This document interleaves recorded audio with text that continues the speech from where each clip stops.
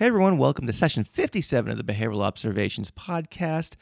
We're going to get you quickly into today's episode, but first I just want to say some thanks to some sponsors who brought this episode to us today. The first being Constellations Behavioral Services. They are some folks who are local to me here, providing services in New Hampshire and Massachusetts. We'll hear more about them later, as well as the ACT Boot Camp that is taking place in Baltimore at the end of September. Again, we'll hear more details about that further on in the show. And then finally, we're going to spend the episode today talking with Jason Simmons, the President and Executive Director of Clinical Behavior Analysis. We're going to extend the conversation that we started about a year ago with regard to parent training.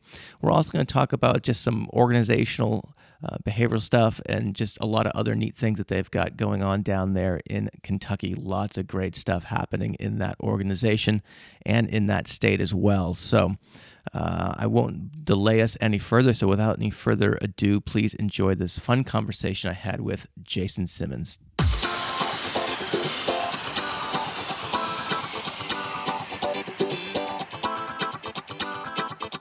Welcome to the Behavioral Observations Podcast, stimulating talk for today's behavior analysts. Now here's your host, Matt Sikoria.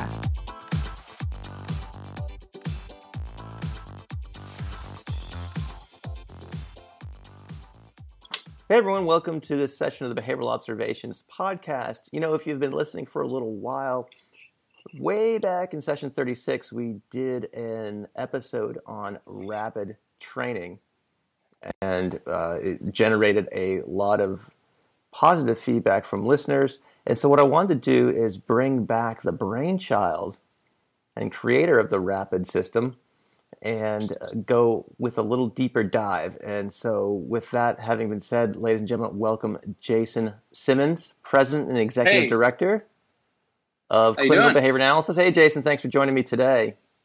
Oh, it's awesome to be here, man. So grateful and fortunate to get to do this. Yeah, you know, it's been about a year since we talked about this last, and like I said, it did generate quite a bit of buzz amongst the listeners and lots of questions and things like that. And in that span of time, I've gotten to know you guys at CBA a little bit better, and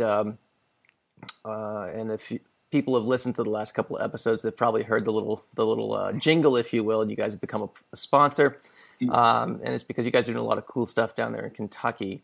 But one of those things is how one of the many things that you guys are doing that's pretty exciting is this rapid training that you've got going on. So I want to take an opportunity to take a deeper dive into that and also talk about some of the other cool things that are again happening down there in Kentucky. So we got a little bit. It's a great place. Great place to be. Cool.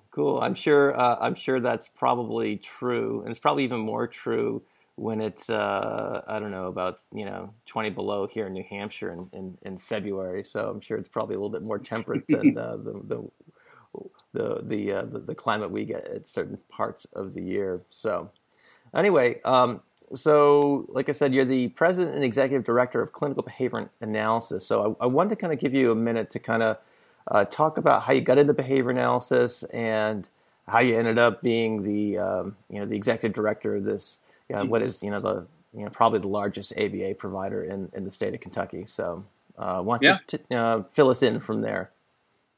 Well, I actually went to the University of North Texas, started in about 1994, became a direct support professional in Denton County. Back then they called the county organizations MHMRs. And so I started there. I had no idea. I think my experience is a lot like many others. I sort of serendipitously, came across behavior analysis in my search for trying to find what I really wanted to do. And there's a lot to my story. I'm starting out as a direct support professional, getting my bachelor's degree there at UNT. I took a course. I think it was actually a culture course with Richard G. Smith from the Department of Behavior Analysis at UNT. And then I was hooked from that point forward. I graduated in 98 with my undergraduate in, they have a special degree there for folks who struggle to find what they want to do called the BAAS. It's Bachelor of Applied Arts and Sciences. So I had like a double major in sociology, music, theater, and behavior analysis. I was able to kind of put all those together. I went on a trip to Africa with my sociology teacher, and we took some medical technology over to Ghana. It was pretty cool. It was these syringes that when you give the shot, you push the button, the syringe would retract back into the syringe. And my professor back then, Dr. David Williams, kind of encouraged me to talk more to Rick. And it was good timing because as soon as I got back, I went to the department, talked to Rick. Somehow they let me in the program. And then once I got into the graduate program, I think, that pretty much changed everything for me, because when I came into his program, he's doing a lot of research on self-injurious behavior. And I was there with my colleagues, Travis Blevins, Kathleen Bailey, Dewey Lee, Robert Churchill. When I came in, a lot of folks graduated. So it was kind of like, they left and I was there, and he was like, well, you're the guy. And so I had community. Over a period of 4 years, I was able to work one-on-one with him, and we did a lot of research. We published some stuff. I became a case manager.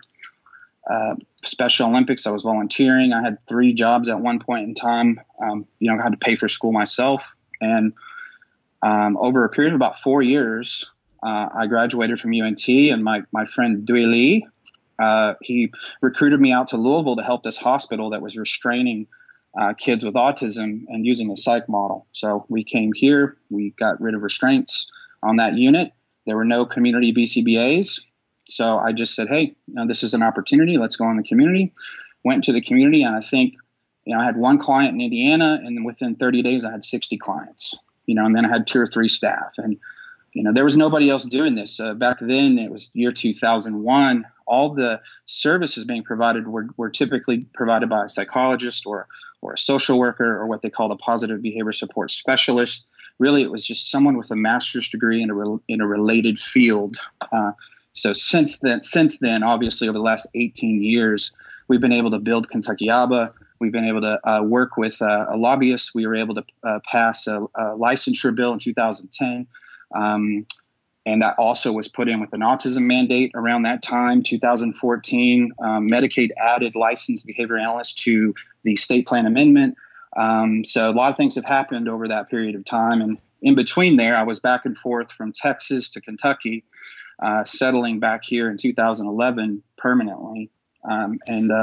So I had a lot of good, I'm fortunate because I had so many good opportunities during that time. Just out of curiosity, when you first came to Kentucky, what were the funding sources? Because, I was around back in the day. I think we're probably of similar generation X vintage. And most of the behavior analytics services were provided an institutional or university or some type of educational setting, and with maybe some stuff in the community, and so what was going on in Kentucky at that time that was perhaps absent elsewhere? It's incredible. I mean, you would not believe. I came here, I worked at a psychiatric hospital. That's a very unique opportunity for a behavior analyst in 2001. I remember it so well because during my orientation at this hospital, it's a Catholic hospital, 9/11 happened, during my orientation. So it's like, I don't know, speaking colloquially, I mean, it was imprinted on me. So, that whole initial experience. So, being in a psych hospital, we pretty much carte blanche, we could do whatever we needed. Our primary goal, though, with Dr. Tucker, Dr. Stalker, all these psychiatrists from Johns Hopkins, from Yale, from Harvard, all these awesome medical folks, they just loved what we did because we brought them data. No one was bringing them data. We're bringing them data and saying, hey, you changed the medication here. This is what the data reports. This is what we did. So they really liked us, and they were also working in the community. So I didn't really know anything about funding in the community. I originally started billing Blue Cross Blue Shield. I was one of the first BCBAs to bill insurance over here. And back then, TRICARE had one code. It was like 99109 or something. Like it was a standard code. So we became a TRICARE provider. And then what I learned was there were these Medicaid waivers out there. And it's incredible. These behavior specialists who, had no training in ABA were providing these services called behavior support services. And pretty much they're able to provide, 10, 20, 30, 40 hours a week of services. I learned about the Medicaid waiver world. And, once you become Medicaid certified, it's a lot easier to get into and understand other funding sources because it's so complicated and over-regulated. Your policies, I think we had initially 65 policies with one employee we had to have, to meet all the guidelines and regulations. And then in Kentucky, we get audited frequently. We just had three back-to-back, actually 2 concurrent and 1 right after audit. So I think for me, that's been good for our crew. We have about 85 to 90 staff at this point in time. And our goal and our mantra really is to be audit ready at all times. So this environment has just required that. I know a lot of other states where I came from, Texas, they didn't have anything like that. There's no way you could go into the community, work with an adult or a child through a Medicaid waiver for 6 to 10 hours a week, and Medicaid would pay for it. I believe 1 in 4 people in Kentucky have some form of disability and get Medicaid. Really? So, yeah, something I believe, whether it's the state plan amendment through the managed care organizations, right now there's 5 contracted MCOs here. And since the LBAs were put into that SPA, that opened up additional funding. So we have 3 Medicaid waivers: brain injury, adult, child. The Michelle P. waiver, you can get 40 hours of service. And then we have 5 MCOs and 17 commercial networks. So, this is a great environment for behavior analysts. There's less than 200 BCBAs here, tons of funding, tons of people that need the service. So, yeah, I never would have thought about coming here. I was recruited here by a colleague. If I didn't know him, I would have probably been in Colorado. I love it. I love my job. My name's Alyssa, and I work for Constellations Behavioral Services. I love my job because I feel like I'm making a difference in children's lives. I think the most exciting piece of the job is really knowing that you're going to be able to help people who are really desperately seeking out support. When I'm interviewing someone, I get really excited when people say, I know I don't have all the answers yet, but I'm really excited to make change in kids' lives. I want to research, I want to learn, I want support, I want feedback, I want to see where this field is going.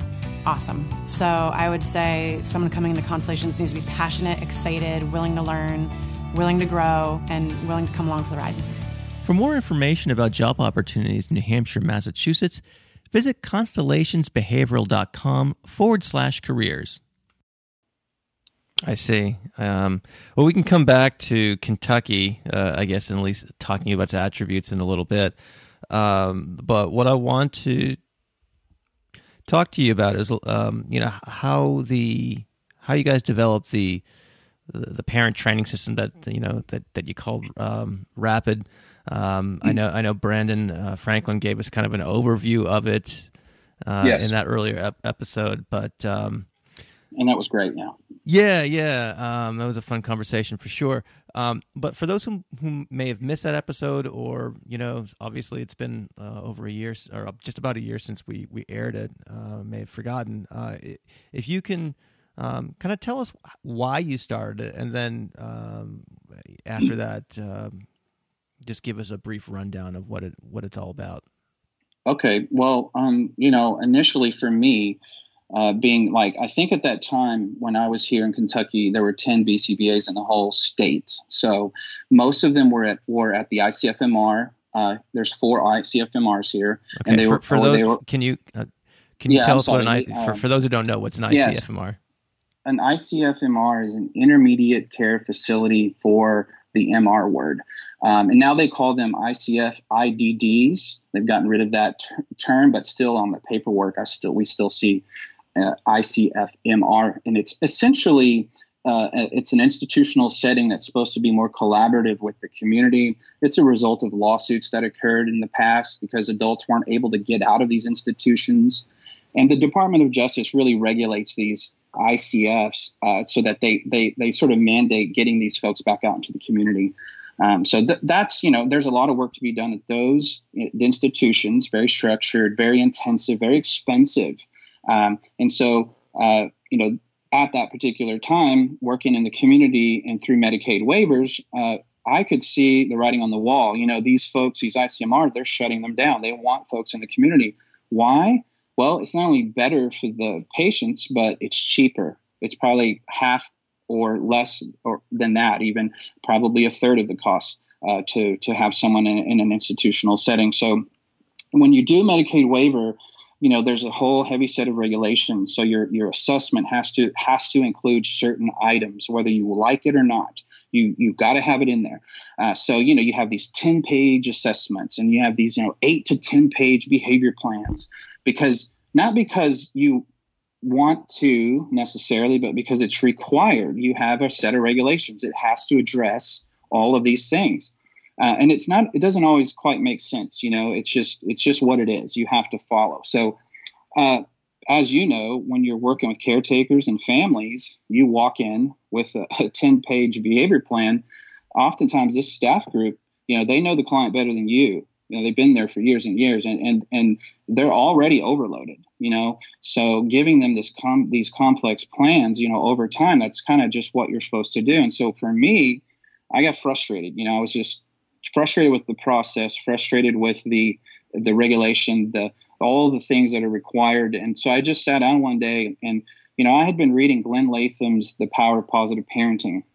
I was getting ready. We were, getting ready to have our own kids. So for me, it was somewhat selfish. I wanted to be a good parent. So I was looking at Rexon Forehand's The Non-Compliant Child from the 70s. Now they've got several editions of that. They call it now Parenting the Strong-Willed Child.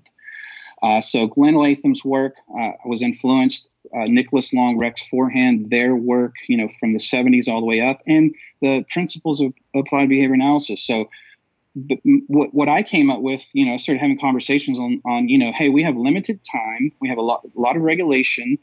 How do we get the best, most effective technology transferred over to staff, over to parents in the most efficient way so that we can get buy-in, they could see results early, and we could do it in a non-complex way so that it's fun and it's easy. That was my goal. And so I started looking at what is required. Like if you have staff folks, what are the most critical skills that they need when interacting with a learner who is going to challenge them behaviorally, sort of folks that are, I guess, behaviorally unattractive. They're coming in, they don't have any skills, they go through orientation, they're not really trained on how to interact. So they typically rely on the way they were treated by their parents or by other people. So the rapid training really evolved out of frustration with the system. And I wanted to beat that.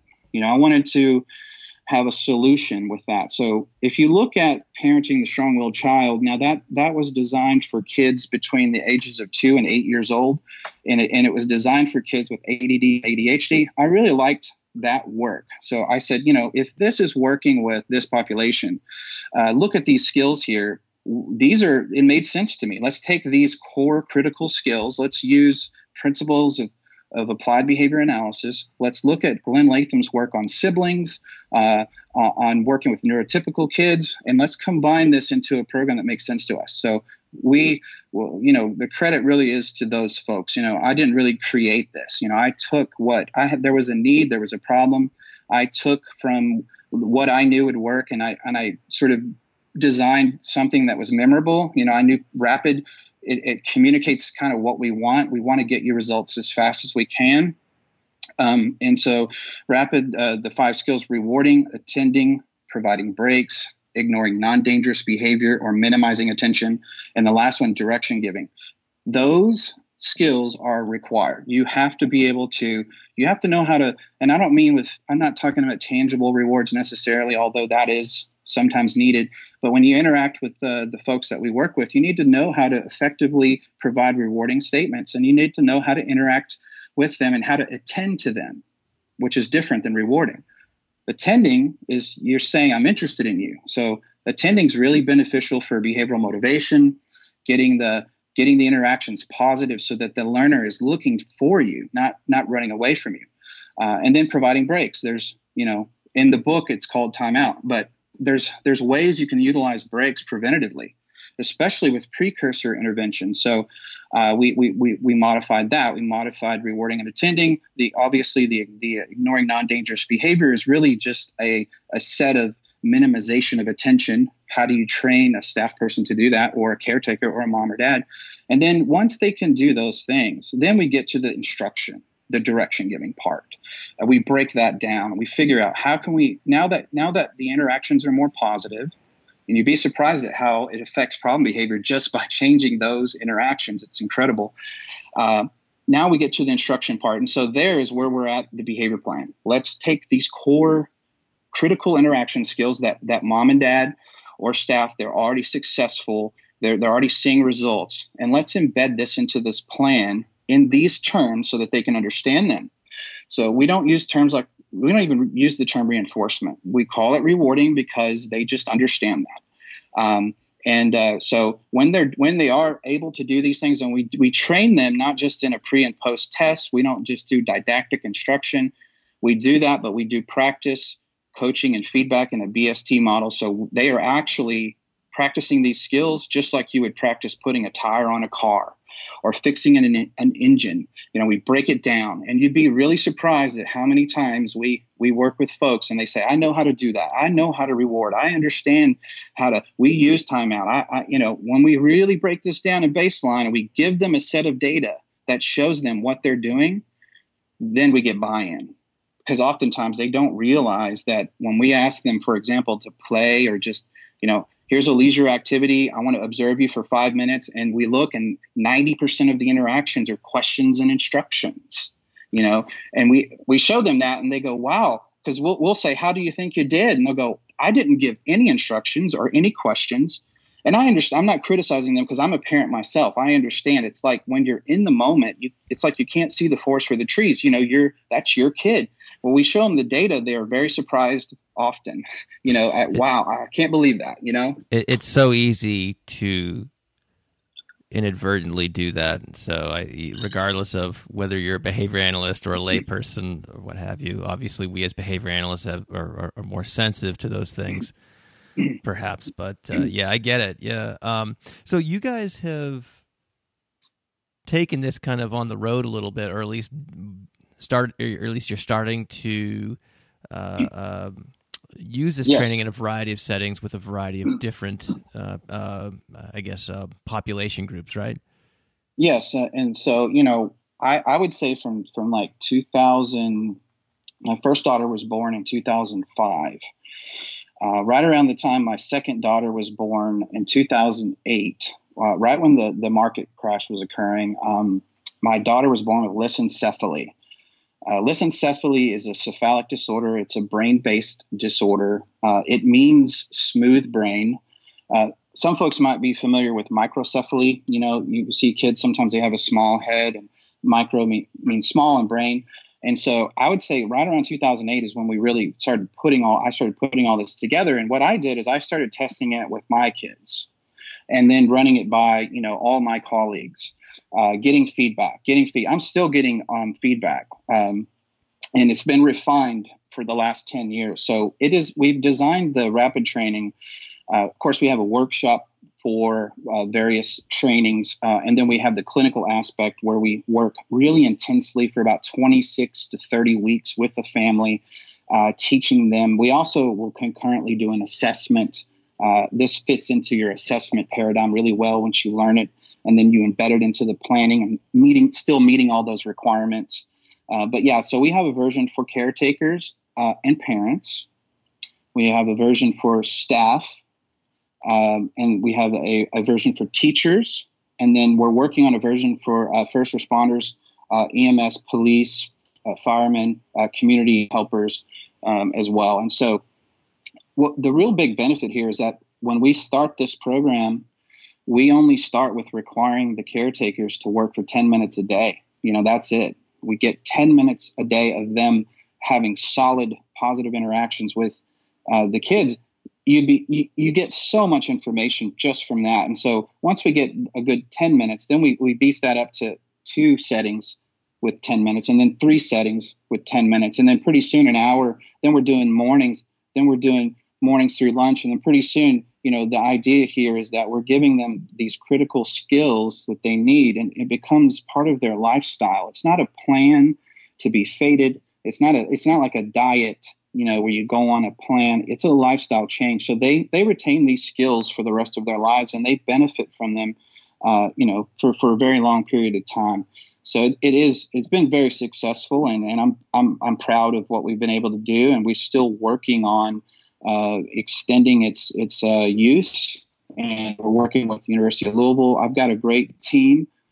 Sharon True, our program director, Stephen Foreman, our business director. We've got a new compliance officer, a training coordinator. Of course, my wife is incredible. So, now the timing's really, really right.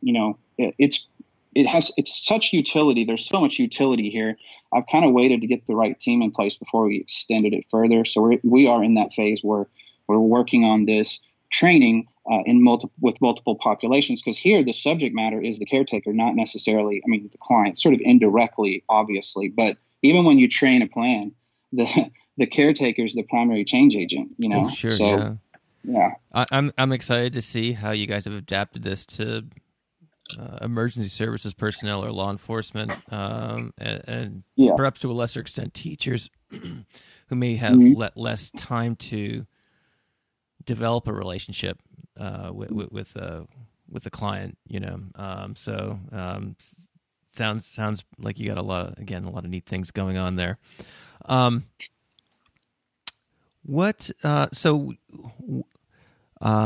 sure I'm going to get emails from folks saying, where can I get Rapid? This sounds awesome. Yeah, I know you said you're developing some workshops and things like that. Yes.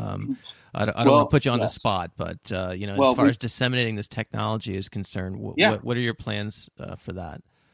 For now, you can go to cbacares.com, click on services, look for the Rapid Training link, click on that. There's a lot of resources there that we put in there, complementary resources. There's a good PDF there that kind of outlines things for you.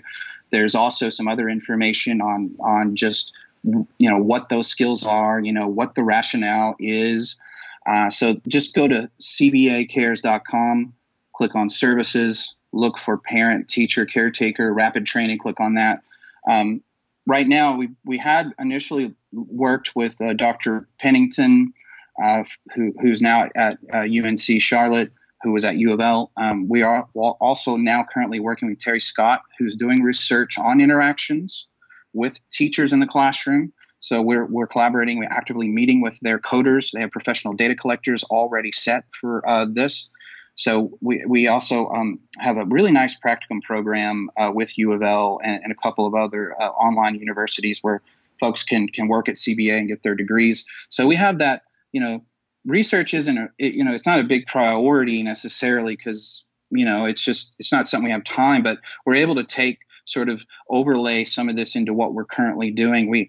Our business director, Steve Foreman, recently got a grant with a community organization through the local feed organization, the Feed of Louisville, where all those funds are just going to be for training these staff on rapid skills training. And it's unique because the agency it cares for folks similar to what my daughter was diagnosed with. It's a medically fragile child pediatric community program. So it's very unique. It's a unique provider type.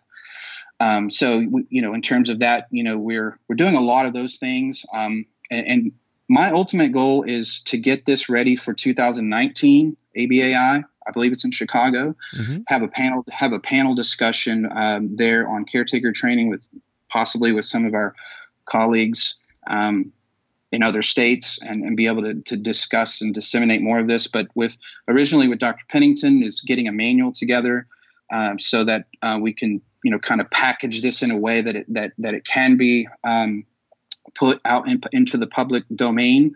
But for now, cbacares.com, go there. You'll get a lot of information.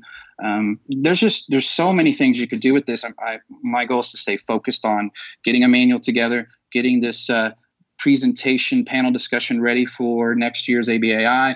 And hopefully that, we'll get that together and we'll be able to get more feedback and we'll get it out there. And plus, it's just been a lot of fun doing this. I mean, people really tend to really eat this program up. New clinicians that we get that come in, they love it. It gives them, when you first go into a home for the first time, it can be pretty intimidating, So we're able to give a clinical repertoire to our veteran staff, to our new staff. That's very effective. That's based on principles consistent with behavior analysis. And so, yeah, I mean, we're doing all those things, and hopefully we'll have the manual done by next year, and we'll be able to pitch it out at ABAI. Very cool. And I will link that CBAcares.com and the services and all that stuff. I'll put those links in the notes for this particular episode, so cool. Folks can go to behavioralobservations.com and check it out there. If you listened to the show for a little while, you definitely know by now that acceptance and commitment therapy is a very popular topic. That said, I often get emails from listeners asking questions about how they can receive additional training on ACT. And not just that, I hear from many BCBAs who want to learn how to implement ACT, but are rightly concerned with staying within their scope of practice. So it's for these reasons and more that I am excited to partner with Praxis Continuing Education to promote their upcoming ACT Bootcamp for Behavior Analysts that's being held in Baltimore, Maryland from September 27th through 30th. As the title of the event implies, this is specifically designed for BCBAs and not for social workers, clinical psychologists, mental health counselors, etc. And all told, there are 32 and a half Type 2 CEs that are available across the 4-day bootcamp experience, including CEs that will satisfy your supervision and ethics requirements. Again, this event is designed to address the needs of the everyday behavior analyst and will be taught by leading figures in our field such as Stephen Hayes, Jonathan Tarbox, Evelyn Gould, and Tom Salvo. So if this is something you're interested in, check out praxiscet.com/BOP. Listen, I know that's a mouthful, so I'm going to spell it. praxiscet.com/BOP. Or you can simply go to the show notes of this episode where I'll have a link to it. If you do decide to attend and want to save $50 at registration, use the promo code BOP. I hope you get a chance to check this great event out. So as we were talking, we talked a little bit yesterday to kind of outline what we want to accomplish in this interview, and what came of that conversation was, well, at least part of it was a lot of potential but questions about Rapid, right? Yeah, right. So or potential concerns or critiques or what have you. So what I want to do is just kind of so as we were chatting, I kind of made a little list of them. So I'm going to throw them at you. I'm going to throw you all the but questions. Let's do it, man. Let's go. So, all right. So this is good because this is what we want. We want, that's what makes this good. We want that feedback. We want to be able to predict. We want to be able to predict what it is that we're going to get from everybody, so that we can adjust appropriately as needed or have a good response. All right. So here we go. We're getting you ready for ABAI in Chicago. All right. Here we go. All right. So the first kind of critique or issue that some people have raised is that you're providing a treatment without a functional assessment. Right. So, and I think that, yes, that's would you respond to that? Yeah, I think that's a legitimate question. When you do a lit review and you look at what we're doing, this is not a treatment program. This is a staff training, caretaker training program. So what we've been able to do, though, we're not prescribing treatment. We do a functional assessment in the community. We have to do an indirect functional assessment. And during that time, typically with our veteran clinicians, like right now we've got Sable Duchette, we've got Holly Birch, Jacob Powell, several others. They are giving that value to the caretaker from day one, and they're concurrently doing the assessment, because for your assessment and for your plan, if you're going to train a group and they're not able to demonstrate these skills effectively, you're going to have a failed plan. I don't care if it's the best plan, or if it's, Dr. Know-It-All who wrote the plan, or if it's just the greatest plan ever. If the folks you're working with don't understand how to give directions, if they don't understand how to reward, how to attend, when to give breaks preventatively, and if they're inefficient with those things, and typically without training, folks are, then you're going to have a failed plan. So this training package is so versatile. when we're able to observe and look at and train these critical interaction skills, we get tons of assessment information. Typically, we do this training. We start from day one. We do it with and concurrent with our assessment, but we also get tons of referrals just for private pay grants, just to get this training to a group of staff or for a particular family, or the 7 or 8 districts that we're working with now that are just begging for more and more of this training. So, there's an aspect to, and if you look in the literature, look at Rex Forehand, look at Glenn Latham. I mean, there's no functional assessment part of their protocol. They are putting together trainings. And so the question is, and this is more of a research question that we'll be able to address with the crews that we're working with there at the University of Louisville, is, what effect does this have on behavior challenges, during that time? For me, as a clinician, because I'm a trained clinician, I think of it like getting the inertia, getting the ball rolling. If we can get the assessment done, and then I've got mom, dad, they're practicing how to be more effective and how to interact. And again, these are all antecedent based.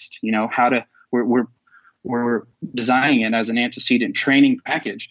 By the time we get to the plan training, they're already rewarding and attending. They've learned how to give directions better. And they're bought into this, and they are primed and ready. That's just another part of the frustration I had, because typically what was going on with the required things here in Kentucky, you can only do like a couple hours a week. So it would take sometimes 6 to 12 weeks to get an assessment done. The family's waiting. They're frustrated because they're like, what's going on? And we're like, well, it's the regulatory things, we can only do, they're only allowing us to do a little bit here, a little bit there. It's not like commercial insurance. And then we get a plan. And sometimes I've even seen 3 months go by, and then they get to a plan, and the families, they're so frustrated at that point in time, they're done with you. So we've flipped that with Rapid, incorporating that and weaving it into what we do as part of and concurrent with the assessment. Instead of being frustrated, they're ready to go. They're primed and ready. And we're also continuing, because, assessment never stops. We're getting data 24 hours a day, and we're able to evaluate these things, at least in an applied way, with some partial interval or frequency type data that we're not gathering inter-observer agreement, but we're getting enough clinical data to make good decisions here. And so some of these questions need to be answered by research groups, and we're leaving that up to the academics out there to do that. Our doors are open. We're currently working with Terry Scott and the department there. We've also worked with Eric and Molly Dubuque, and wonderful people here, amazing program. So there's still work to be done there, but the evidence-based component of this is that rewarding is effective. It's defined by its effects. Reinforcement. If you have better interactions before the problem behavior occurs, and you're able to deliver more reinforcement, we know what that does. There's research for that. We also know if you're a better instructor, if you're providing clear instructions, and instead of defective instructions per se, you're going to just have better success. So there's a real proactive part of this. There's a momentum component for the caretaker. There's a buy-in component. There's a getting results from day one component. Really, I don't know how things are in other states, except like Texas and a few others, but all this was designed out of the frustration with that system. So really, it was put together to give the most value to the caretakers and parents. Because as a parent myself, we had in-home services. And so, I learned a lot from that experience, caring for my daughter, having people come to my home. My home became a hospital, and your home is then no longer a home. So I was just heavily motivated to get a package together for these caretakers who 80% of the time their marriage is on the rocks, or there's a financial problem or substance abuse problem. There's I think it's 80% of the time when you have a child with a disability, you're likely to get a divorce. So my motivation was to address all those problematic areas. And in doing that, I think we've got something pretty special, from this. Cool. Another I guess, potential critique or, concern or whatever is that, that it's overly simplistic, or it's stuff that everyone knows, how would you address those concerns? Let's say you have a new clinician who joins the team. It says, oh yeah, well, of course I tell people how to, use reinforcement and things like that. Well, I say, show me, because it's designed to be simple on paper. It has to be. And that's a direct response to all the complexity of all the requirements and all the things, there's our FA and BSP audit checklist is 155 items. Really? So to meet the auditor guidelines, and we've got it broken down into, we have a scorecard system that we use. And so when we train folks, we score their assessments and plans. It's 155 items between the two documents that have to be accounted for.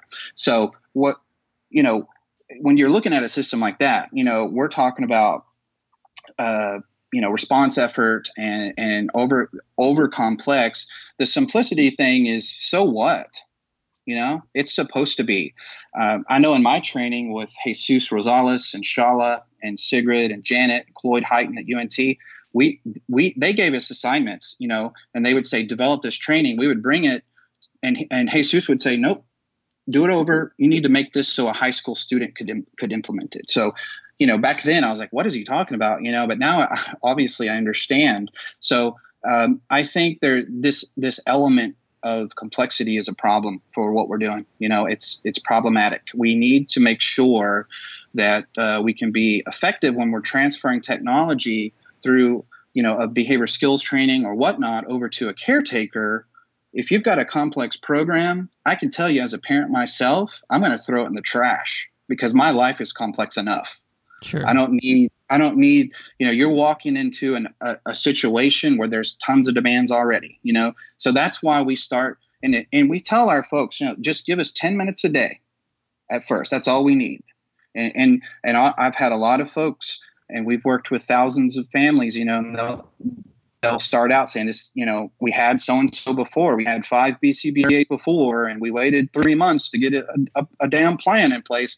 I just say, give me 10 minutes a day for a couple of weeks, and then you can make a judgment on it. And what I see from that one little aspect is the simplicity of this program is what makes it strong, because the implementation of this is by far, it's not simple. You have to practice.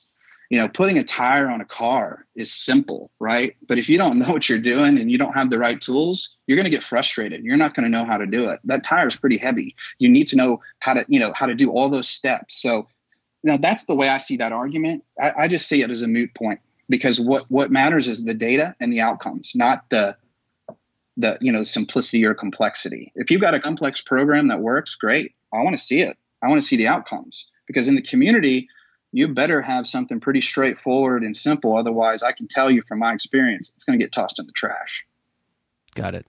And then the last kind of concern is, what about the funding source? We always hear that, if it's not directly related to, medical necessity, et cetera, funding is difficult to come by. And I'm probably like the least informed person on how that works, because I primarily consult the schools. But how do you guys address that from a funding perspective, particularly when you're billing insurance and things like that?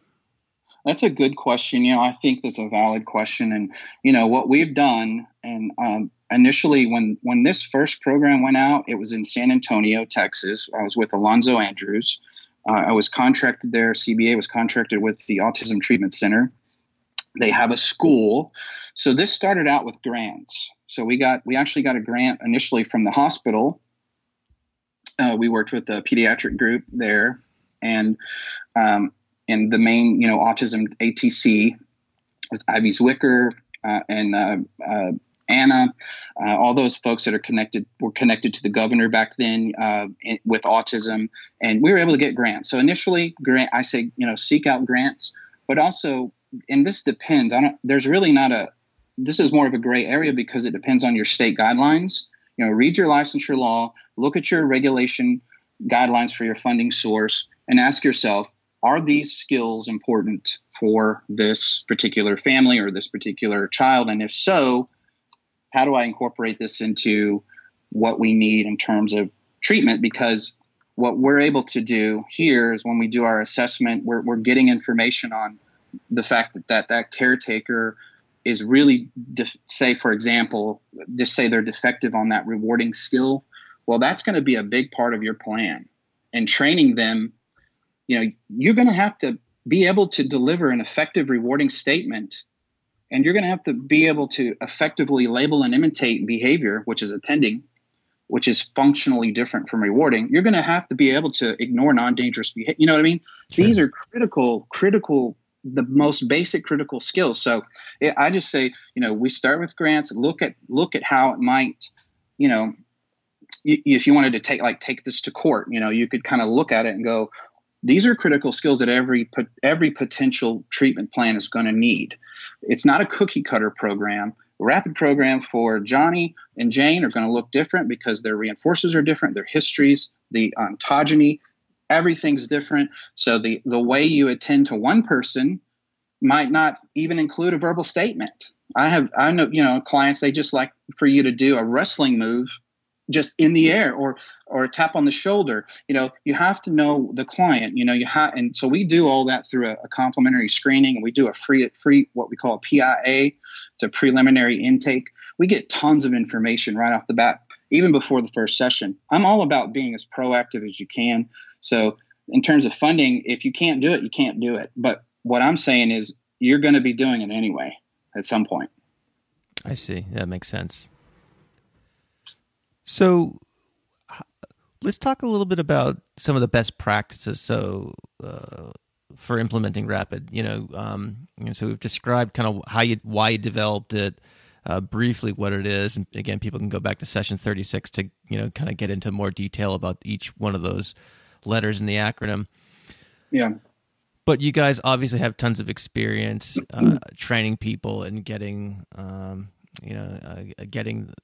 these skills off the ground. So what have you found that works really well in terms of implementing this program? I think integrity of treatment is an important variable too. And when you're looking at that complexity variable, we're looking at the integrity of the overall program. We're looking too at the length of service. If we're spending more time, being frustrated and having to spend another 3 months on just getting the folks to buy into the whole concept of the service, I mean, there's a lot of advantages to this particular program. No, I think it's a good standalone program. So in terms of a staff training program, Denny Reed has published a lot of really good, straightforward strategies for training staff. There's tons of staff training out there, but very few of them have an actual competency component. Very few of them have an actual behavior skills training component. So it's a standalone program. Also, do you need your trainees to be able to do these critical skills well? And if you do, you need to assess these skills. And so that's part of your assessment.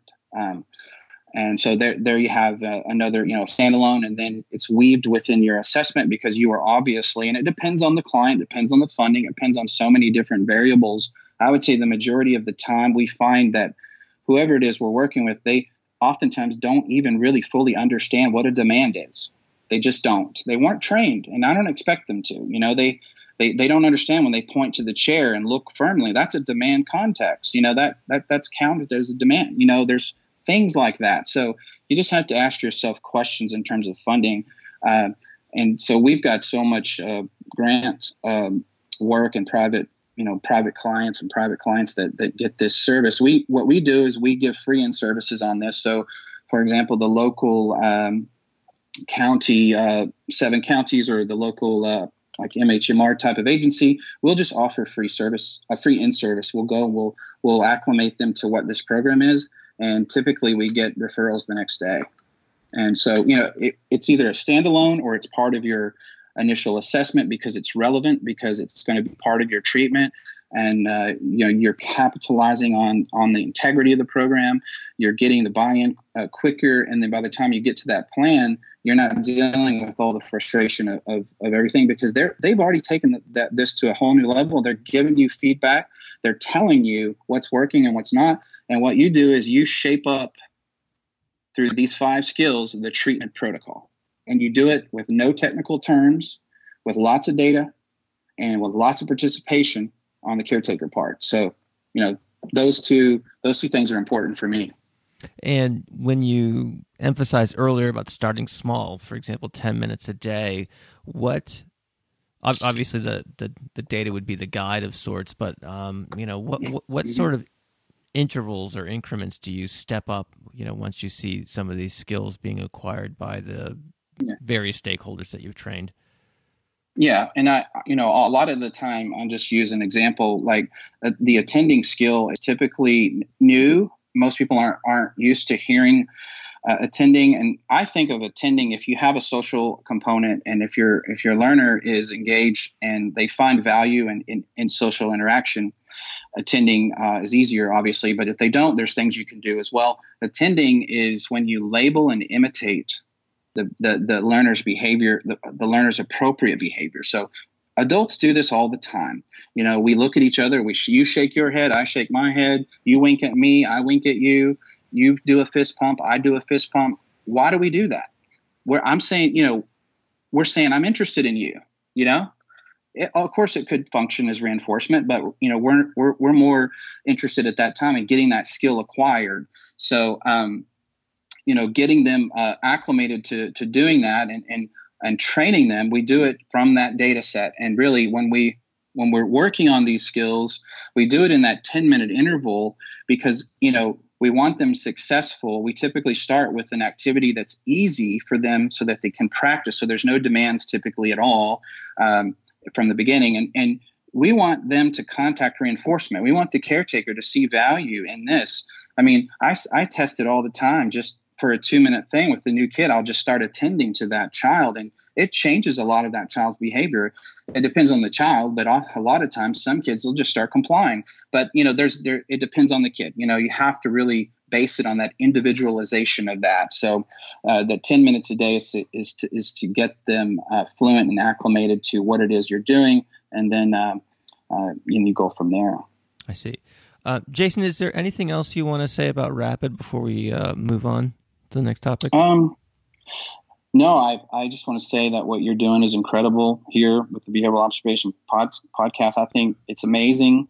I feel lucky to be here. And so I'm open, to questions. People can contact me. I appreciate the opportunity to share this information. And I look forward to seeing everybody next year at ABBA. So we will, So I'll post the contact page of CBA in the show notes. So if people want to get a hold of you, they can do that. Sure. Before we leave off here, I do want to talk a little bit about, or give you an opportunity to talk about CBA more generally. I know you guys have been refurbishing or this huge facility that you're about to open and things like that. So why don't you take a minute and tell us about what you guys have going on in Louisville? Well, I owe a lot of this to my team. My wife, Robin Simmons, she's been incredible. I couldn't do this without her. She's been the administrative executive director for the last 10 years.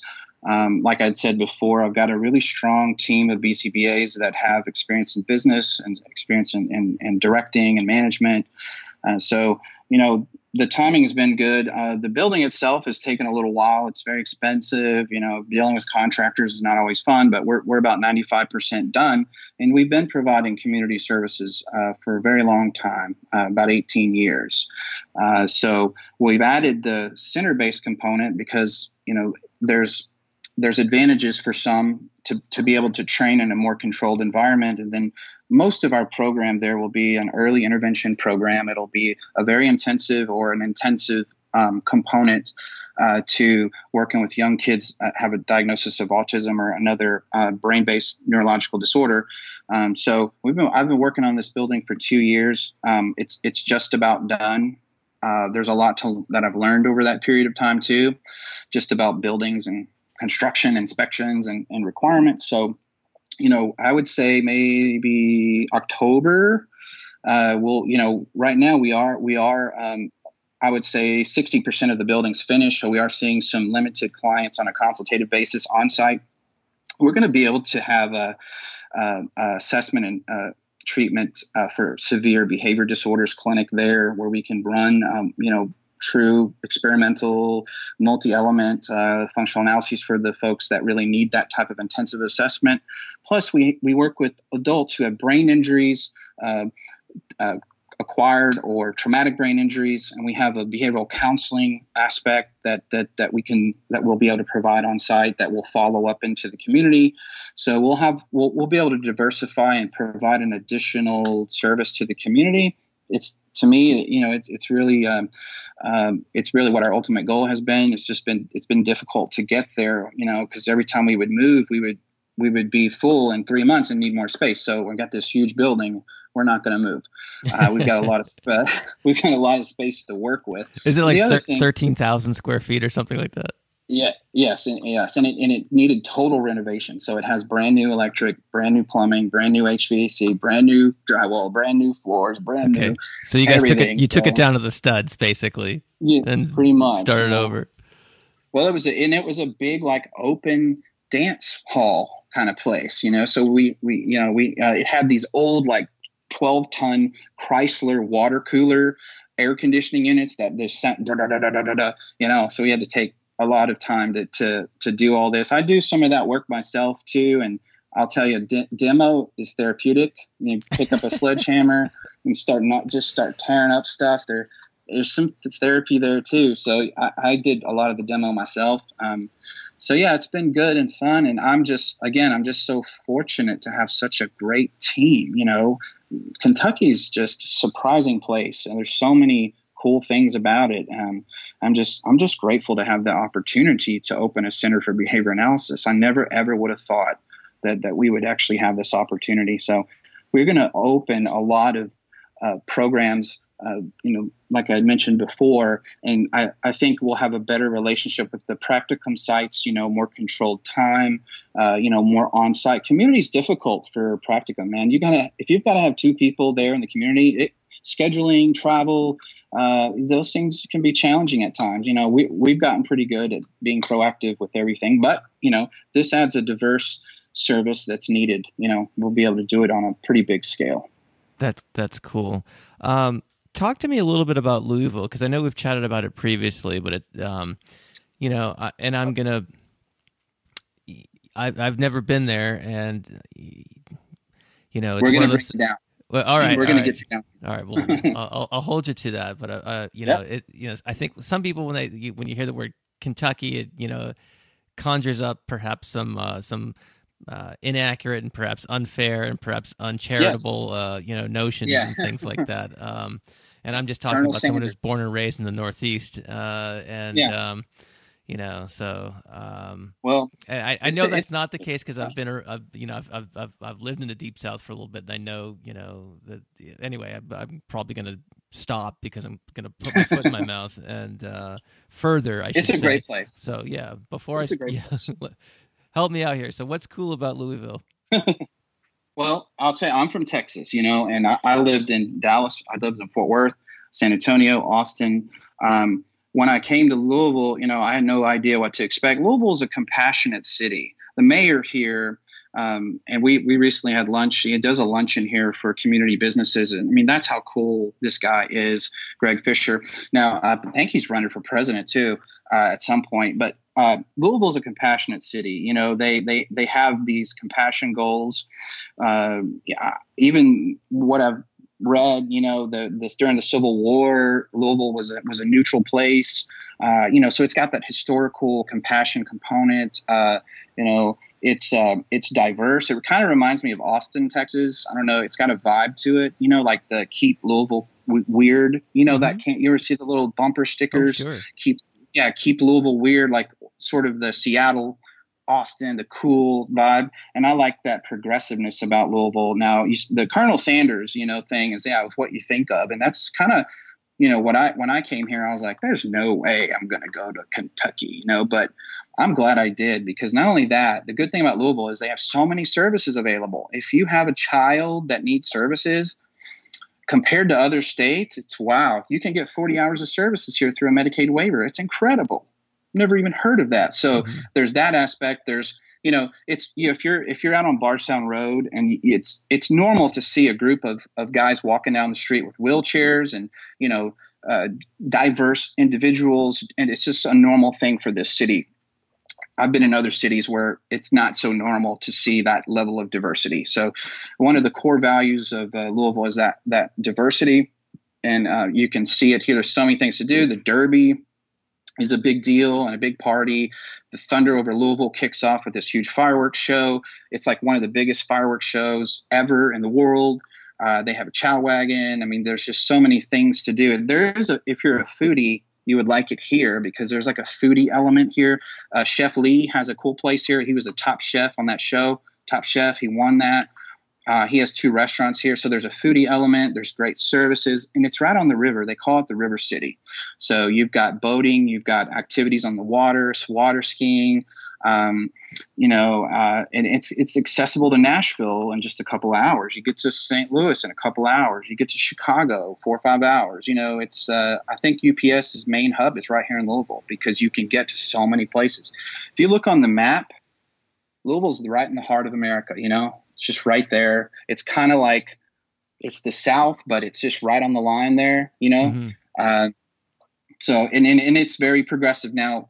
Louisville, Lexington, and then Florence. We have a clinic in Lexington, a 2,500 square foot intensive clinic there.